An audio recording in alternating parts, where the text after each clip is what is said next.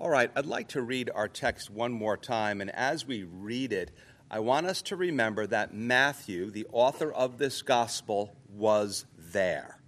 He was sitting there. He is an eyewitness to what was happening. Matthew 26, verse 26 to 30. And as they were eating, Jesus took bread, blessed and broke it, and gave it to the disciples and said, "Take, eat, this is my body." Then he took the cup and gave thanks and gave it to them, saying, "Drink from it, all of you, for this is my blood which of the new covenant, which is shed for many for the remissions of sins. But I say to you, I will not drink it of the fruit of the vine from now on until the day when I drink it new with you in my Father's kingdom." And when they had sung a hymn, they went out to the Mount of Olives. Today, and Lord willing, the next 2 weeks, we are going to talk about one of the most common and controversial subjects of the Christian faith. It goes by many names. I'll just throw a few at you. Some of you have heard it described as communion. Some of you have heard it described as Holy Communion. Some of you have heard it described as the Eucharist. Others call it the Lord's table. Others call it the Lord's Supper. Today we're going to call the title of today's message, "The Meaning of the Lord's Supper."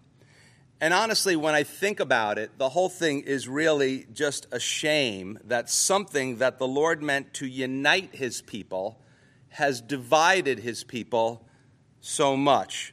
And the division really comes down to Jesus' words as recorded in the Gospels when he says, "This is my body and this is my blood."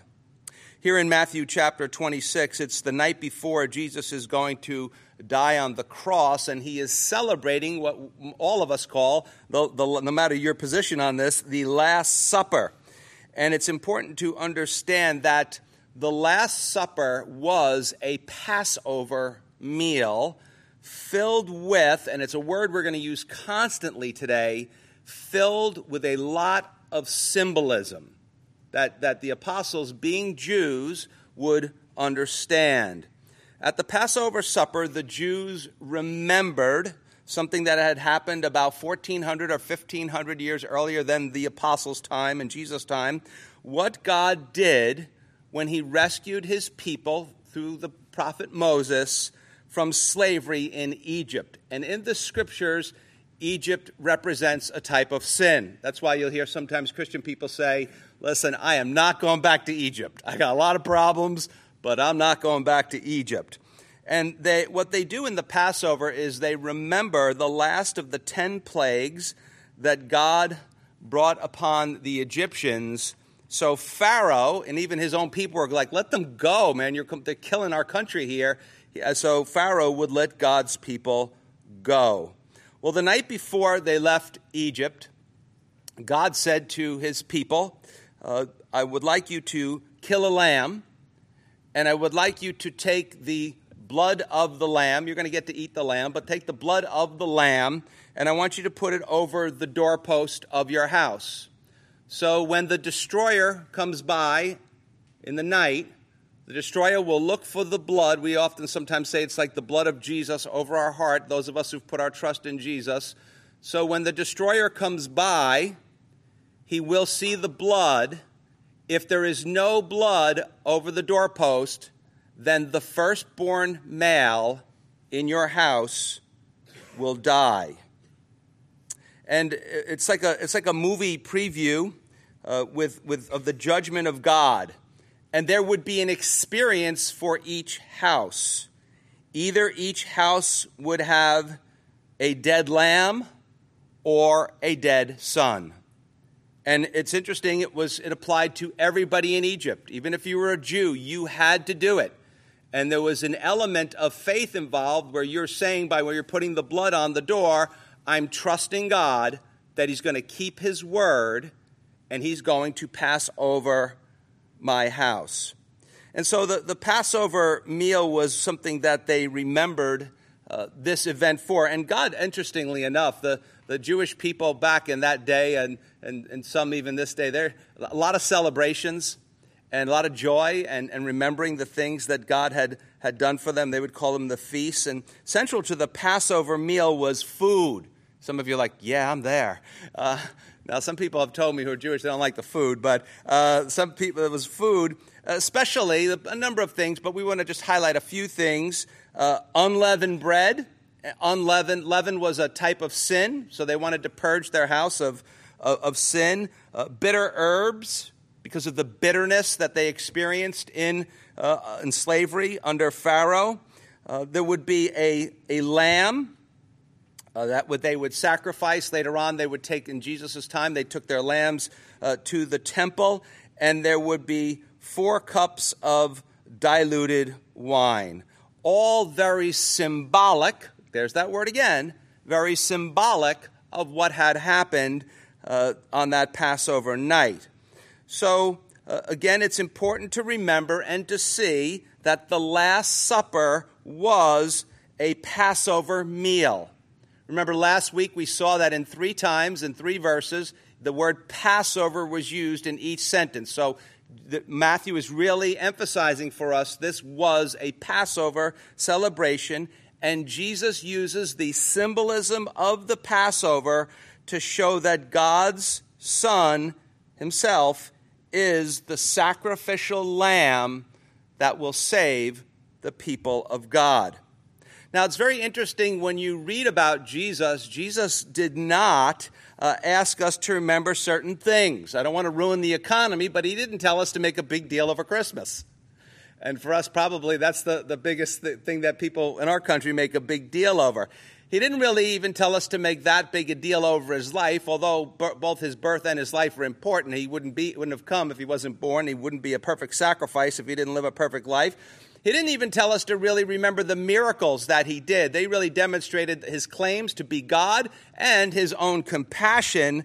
But what he did tell us to remember was his death. That's what he told us we needed to remember, and we'll talk about that in our 3rd study on this. And as he often did, Jesus is using symbolism, metaphors, to explain his death to the apostles and to explain it to all of the Bible readers throughout history, which of course would include us here this morning. Now, 3 of the 4 gospel writers, 3 of the 4 record this particular part of the Last Supper. John, in chapters 13 through 17, we get more of what's actually being said at the dinner than these. And then the Apostle Paul also records this. We'll talk about that in a bit in 1 Corinthians. And each of the gospel writers record how Jesus will establish a new covenant, and he will do this by offering his life as a sacrifice to God for the sins of the people.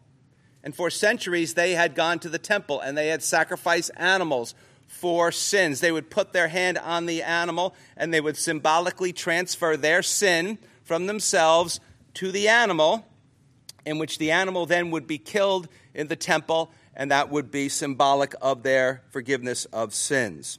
So let's jump right in here, Matthew 26:26. And as they were eating, Jesus took bread. Now this would be most likely the bread of affliction, about the affliction of God's people as slaves in Egypt for hundreds of years. And he blessed it and broke it and gave it to the disciples. Now, Bible scholars debate if Judas is still there or not. Years ago I thought yes, now I think no. Probably within 6 months I'll just say it depends upon which day of the week it is. And he gave it to his disciples and said, "Take, eat, this is my body." Now, if you're with us last week, we talked about what the Last Supper was like, and they're kind of casually, they're really on the ground, they're leaning over. It seems like a casual dinner with these 12 guys. I am struck by the lack of formality of the whole thing. I'm struck by the simplicity of the whole thing. I'm struck how matter-of-factly Matthew just mentions it. He just says, as they were eating. Now, that you would never mention yourself, that's just not the way that they wrote it. So that's why these doesn't write as we were eating. It says, as they were eating. So picture the scene. We don't know who's there besides the 12 apostles. There may only be 11 there now. We don't know how many family members are there. So just picture some guys, and they're, a bunch of guys together, and they're having a party. They're having a party. Good food, right? They're drinking wine. Some of you are like, wine? No, we drink beer, okay? Smoking good cigars. No, they're not smoking good cigars. By the way, I've never smoked a cigar in my life. But a lot of my friends, they're like, I don't know I don't get it. But anyway, they're like, oh, look, man, you got to have a good cigar anyway. So, and later on we'll see they're singing. Who knows what 12 guys singing like in an upper room was actually like. We don't know. We probably don't want to go there. And so, but what strikes me is it doesn't seem very religious to me. It just seems like all of a sudden he's like, hey, he stands up, takes the bread, and he blessed it and broke it. Now, as the host of the meal, he would have already blessed the meal. So they're like, you know how it is? Like, we're so bad with saying grace. You know how people are like, did we say grace? Like you're wondering, you're like, yeah, very meaningful, wasn't it? And so maybe some of them are thinking, does he forget he said grace already?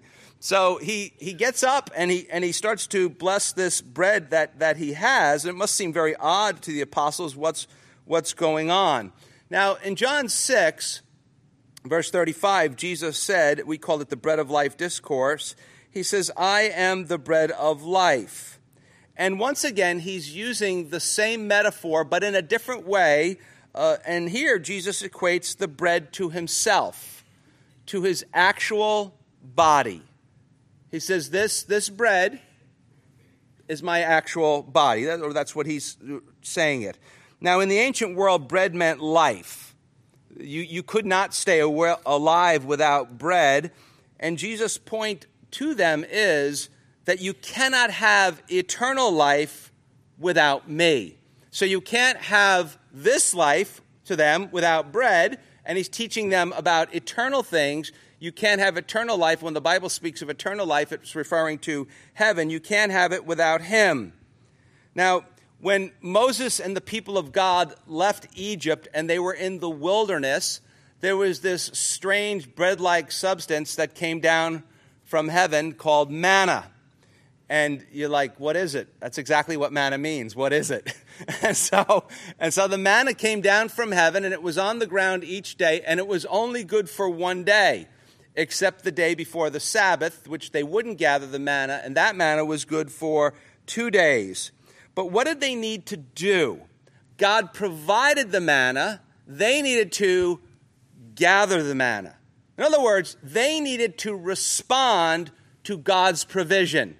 It's not just a matter of God didn't do home delivery, didn't have an app for something like that, the Manna app or something like that. You actually had to go out and you had to get it yourself. You had to respond to the provision. And now Jesus is offering eternal life to anybody who will receive him, but he says you have to take. That's what you have to do. You have to take the offer of this bread of life, of the broken body of Jesus. You have to receive God's provision for the forgiveness of sins and eternal life. Now, there's something very interesting here for you who like to study such things. In Aramaic, one word is missing from the original. They spoke Aramaic, and the original was in Greek, but there's one word missing from the way they spoke Aramaic, and it's actually the word is. So here we read in our Bibles, take, eat, this is my body. That makes sense to us. Originally, Jesus probably would have said, take, eat, this my body. Now, perhaps we might say, Jesus is saying, take it and eat it, this represents my body. Take it and eat it, this stands for my body. Take it and eat it, this is symbolic of my body. Now, the apostles were Jews, and while they would be shocked at what Jesus said, as the people were in John chapter 6 in the Bread of Life discourse, they wouldn't have taken him literally, because in their law, eating human flesh and drinking blood of any sorts was against the law. So Jesus wouldn't be telling them to sin, would he? No. And if he actually turned it into blood and Jesus drank the blood, guess what? We should all be sleeping in late, right? Because then Jesus is a sinner on the cross. And that's not what he is at all. The Passover meal, the host, would typically pray something like this. This is the bread of affliction our ancestors ate when they came out of Egypt. Now, again, 15 years earlier, Jesus would say, this is the bread of affliction our ancestors ate. How many of you think they were eating the same loaves of bread that Moses and the people ate 1,400 years ago? Any of you think that? No, he's not that. It's symbolic. Besides the fact that when Jesus says, this is my body, eat it, they're not like passing around Jesus because he's standing right there. And so they would not be considering this to be anything other than symbolic, not to be crude. This is symbolism, not cannibalism. And Jesus is breaking the bread of affliction, probably representing the fact that he is going to take upon himself the affliction of the slavery of sin, the slavery and enemy of death on the cross for the people of God. And as we say, that the kingdom of God is truly inaugurated or brought into being or ushered in by Jesus dying on the cross. Now, some of you are probably sitting here and saying, I get it, your church meets in a warehouse, so you got to talk like this. But I don't want you to underestimate the symbolism that Jesus used, the fact that he used symbolism quite a bit in his teaching. You cannot miss that. The same night, John records to us in John chapter 15, Jesus says to them, I am the vine, you are the branches. Now, do you think any of them thought they turned into trees at that moment? No, that means that if he's the vine and the branches come off the vine, that without the vine there is no what? There is no life. You cut the vine, it doesn't matter how wonderful the fruit on the vine, the branches are, or the fruit or the flowers or something like that, it's going to die. So he means that we derive our life and our fruitfulness, that's a sign of serving God, from Jesus. Jesus also says that he was the door or the gate. So how many of you picture Jesus being on hinges and having a door handle? He said he was the good shepherd. Excuse me, Jesus, you're a carpenter. What do you mean you're the good shepherd? Right? You're a carpenter. Jesus said that he was the cornerstone, meaning he's the foundation of our faith. He's the foundation of the church. Jesus said he was the morning star. Jesus said he was the fountain. Jesus says he was the lamb. Jesus says he was the rock. We could go on and on and on. All types of metaphors to help make the point and help the listening audience to understand. He's giving them visual pictures of what's going on. Jesus is the bread of life because, in John 6, because he nourishes our souls, keeps us alive, and gives us eternal life. Here, he's saying, I am the broken bread, symbolic of the violent death that he is about to undergo. Now, there's some things that are noticeable about all of the Last Supper accounts. One is that, at the Last Supper, is that one is there is no bitter herbs. Now, it could be, maybe they just don't mention it, or it could be that Jesus is saying to us that the kingdom of God will take away, which is being ushered in, the kingdom of God will take away all bitterness. That sounds wonderful, doesn't it? There's no lamb. That was the whole thing. The guys came for the meat, right? There's no lamb. Now, as we go later on in our studies in Matthew, we're going to have some various theories. One is that some people think that they ate the Passover meal a day early, so that when all the lambs were being sacrificed in the temple, that was the same time Jesus was being sacrificed on the cross. But we'll have to talk about that later on. Again, that's because Jesus is the true Passover lamb, and like the people of God in Egypt, those who put their trust in the promises of God, in the provision of God for sins, will have their sins passed over by God. And so if the blood of Christ is written over the door of your heart, your sins will be passed over when you meet the Lord. And because of the death of Jesus Christ, we will no longer need a symbolic sacrifice of a lamb, because now, in the Lord's table, we have an unbloody symbol. So Jesus links, the Passover and the Lord's Supper together. Both of them point to the sufficiency of God's promises, and here Jesus points to the sufficiency of his death on the cross. So in a Passover meal, the Jews were looking backwards.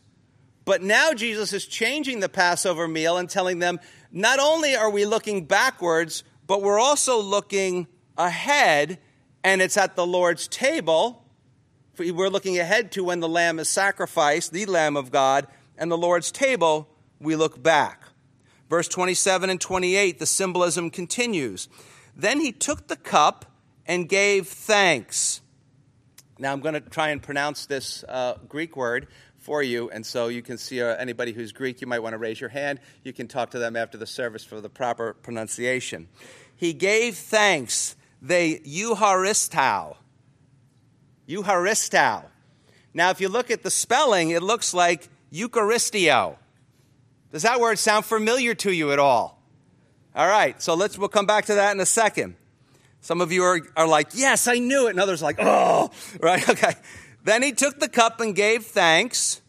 He Eucharisted and gave it to them, saying, drink from it, all of you. It's offered, they have to what? They have to drink. They have to respond to what he's saying. For this is my blood. Now, there's an element of faith. It's not just, otherwise you're just drinking wine. For this is my blood of the new covenant, which is shed. Some versions say poured out. This is classic Old Testament language. That's his death on the cross. It is shed for many. That's a very important concept. It's not shed for a few, but it's not shed for all. It's shed for many for the remission or the taking away of sins. Some versions simplify it, say, for the forgiveness of sins.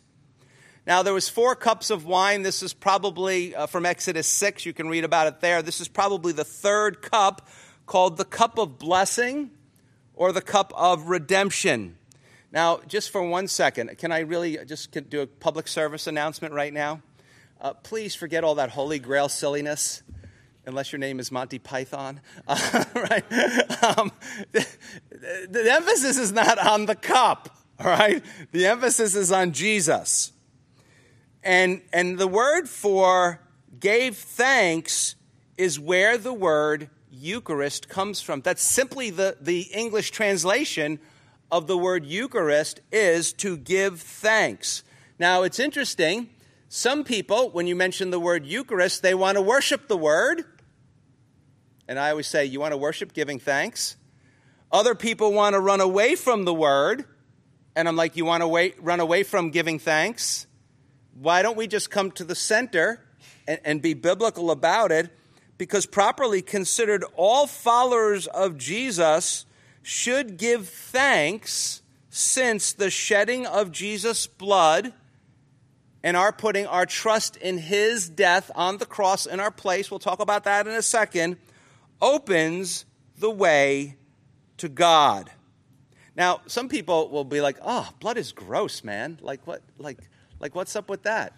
I think it's more symbolism. Blood is gross, right? So is sin. Sin is gross to God. Hebrews 9:22 says, without the shedding of blood, there is no remission of sins. Others versions say there is no forgiveness of sins. Now, they didn't know what we know about medical stuff like we do today, but they knew that if you had no blood, you were not going to live.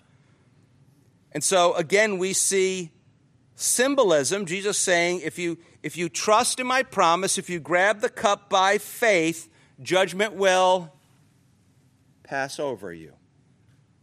So Jesus is using Old Testament, what we call covenantal language, familiar to the apostles who were raised Jewish, as Jesus continues to point the apostles and us to his death. Moses had written these words many centuries earlier when the people came out of Egypt, Exodus 24, 6 through 8. And Moses took half the blood and put it in basins, and half the blood he sprinkled on the altar. Then he took the book of the covenant and read in the hearing of the people. And they, the people, said, watch this, all that the Lord has said we will do and be obedient. How do you think that went for them? How's that going for some of us? I know it's not going so well for me all the time. And Moses took the blood, sprinkled it on the people, that's very rare, and said, this is the blood of the covenant which the Lord has made with you according to all these words. So the blood cleansed them from sin and set them apart to serve the Lord. But they continued in their sinful ways.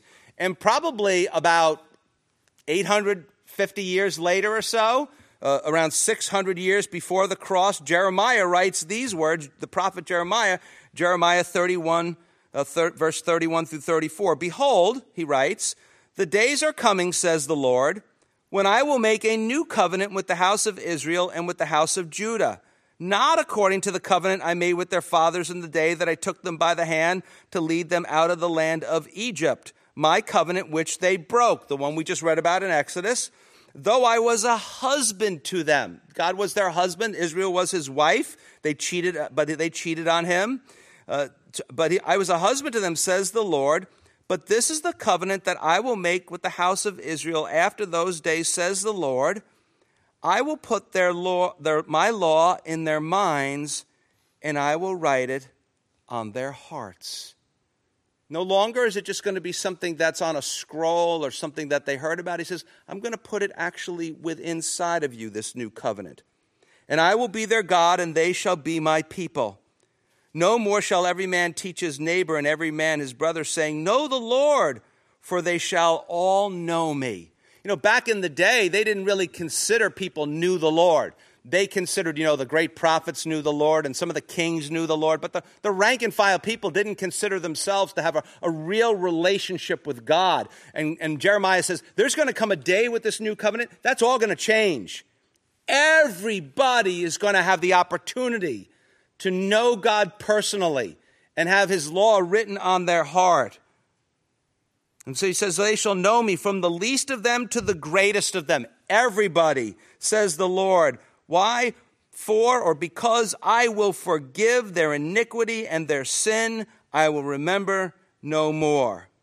So clearly here, to the apostles, to any Jew listening to Jesus, Jesus is making the claim that his death on the cross will inaugurate the new covenant that the prophet Jeremiah spoke of 600 years earlier. How? By one dying as a substitute for many, for the forgiveness of their sins and to give them a new heart, a heart that is towards God. Jeremiah describes it going from a hard heart to a soft heart. Now, Jesus spoke a lot about how people should live their lives in service to God, but he also spoke a lot about the divine help that we all need to know God personally and the divine help that we all need for the forgiveness of sins. And Jeremiah knew 600 years earlier that the new covenant was coming, and now Jesus is teaching the apostles that it will be brought about by his death on the cross. Now, if you're here today and you're not a follower of Jesus, thank you so much for coming. We really appreciate it. I do hope you will continue to come to hear more about this stuff. My desire is to speak simply, and there's some things that you can only, get down so simple. But you may wonder, if God loves us, why doesn't he just wipe away our sins? Why does he just do that? If you think that, I would challenge you on this. how much do you really know about love? You know, when people say, we're in love, I'm like, oh no, right? I'm excited now. I'm doing a couple of premaritals, and very exciting. I love it. I'm so happy for them. They're two great couples, and they're getting married next month, and they're like, oh, we're in love. It's great. It's great. But, there's going to come a point in time, those of you who are married, you don't need to go tell them. They know. I told them. Reality's going to set in, right? Reality's going to set in. And not my wife, not you, babe. So reality is going to set in. And when you know something about love, you know that love costs you. You know that love calls you to bear the sins of your mate, to absorb the sins of your mate. You know that if you have children, they break your heart constantly, and and loving them costs you something. You just can't really love anybody without it having some cost to you. Remember, forgiveness always costs the one who does the forgiving. Love always costs the one who's on the short end of the stick, if you will. And God loves you so much, John 3:16, that he was willing, the one they hold up at the football games in the end zone, that he was willing to give of his son, his one and only son, to die for your sins. Jesus loves you so much that he himself was willing to die for your sins, that your sins and my sins cost him his life. Why? Because he wants to absorb our sins. He wants to bear the cost of our sins because our sins are against God. He wants to bear the cost of our sins so we can be forgiven, have them erased, be reconciled to God. We can stand in the presence of a holy God. That's why, if you're not a follower of Jesus, you might hear this bizarre expression that we have in the Christian faith. And it goes like this. Oh, we celebrate Jesus' death. Like, what, are you glad he's dead? Man, what's up with that? We celebrate his death because heaven is based upon what Jesus did for us. Going to heaven is based upon God absorbing our sins which were committed against him. It's not based upon what we did or we did not do. All we need to do is what? We need to respond. Like they needed to take the bread, like they needed to take the cup, we need to respond with faith and trust in what Jesus Christ has done for us. Now, Bible students, you might notice how Jesus brings together the redemptive history of the Exodus with the prophetic word of the prophets. Isaiah the prophet wrote this 700 years before the cross, Isaiah 53:4. Surely he has borne our griefs and carried our sorrows, yet we esteemed him stricken by God and afflicted. Isaiah 53:6. All we like sheep have gone astray.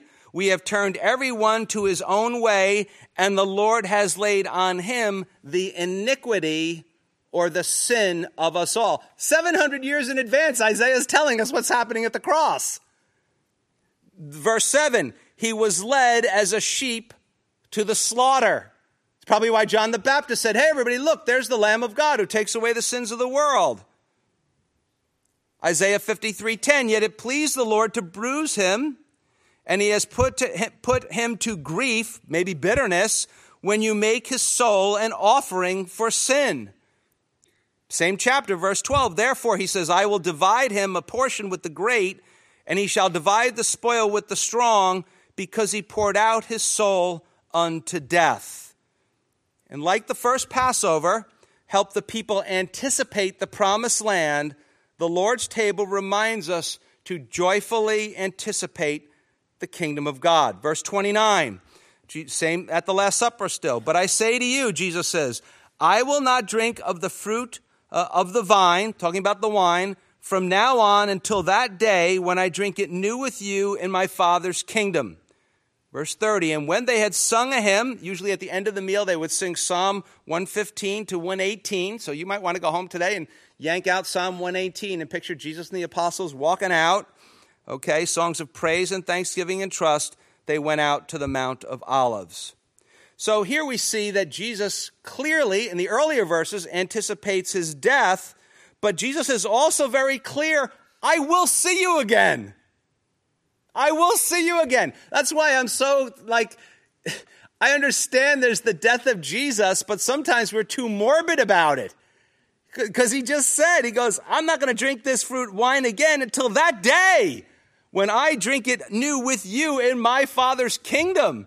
So Jesus is excited. He's ready for this. Sometimes we're just like, oh, communion, I'm so miserable. Instead of like, oh man, we're going to see him again. We're going to see him again. And so he says, we're going to all be together again in my Father's kingdom. Jesus makes a vow. I won't have another drink until we meet again. The only drink Jesus is going to go have now is he is going to the cross to drink the cup of God's wrath. What is that? Picture a cup full of wrath, God's wrath against sin. It's not a temper tantrum. It's his anger towards sin. And the picture is what? Of him pouring the whole thing out on Jesus. All of the sins poured out on Jesus. And so that's what he will undergo at the cross. We'll see as we go further along in Matthew's gospel.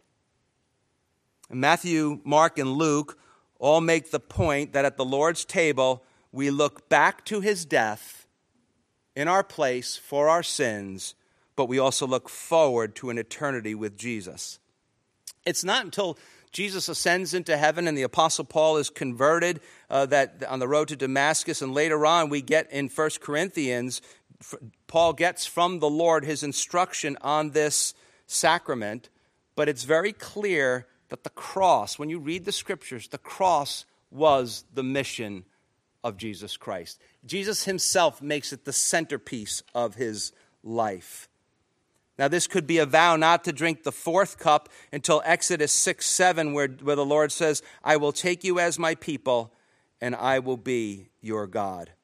Until then, the Lord's Supper reminds us of a greater exodus for all who have put their trust in Jesus, but that exodus is not from Egypt to the promised land. That exodus is from this world to the kingdom of God. If you're here today and you're not a follower of Jesus, the Lord Jesus extends to you a glorious invitation to the kingdom. He's provided everything. You simply need to respond. How? Jesus said you need to repent and believe. What does that mean? Repent is to turn. All we like sheep have gone astray. Okay? You need to repent. You need to turn to God.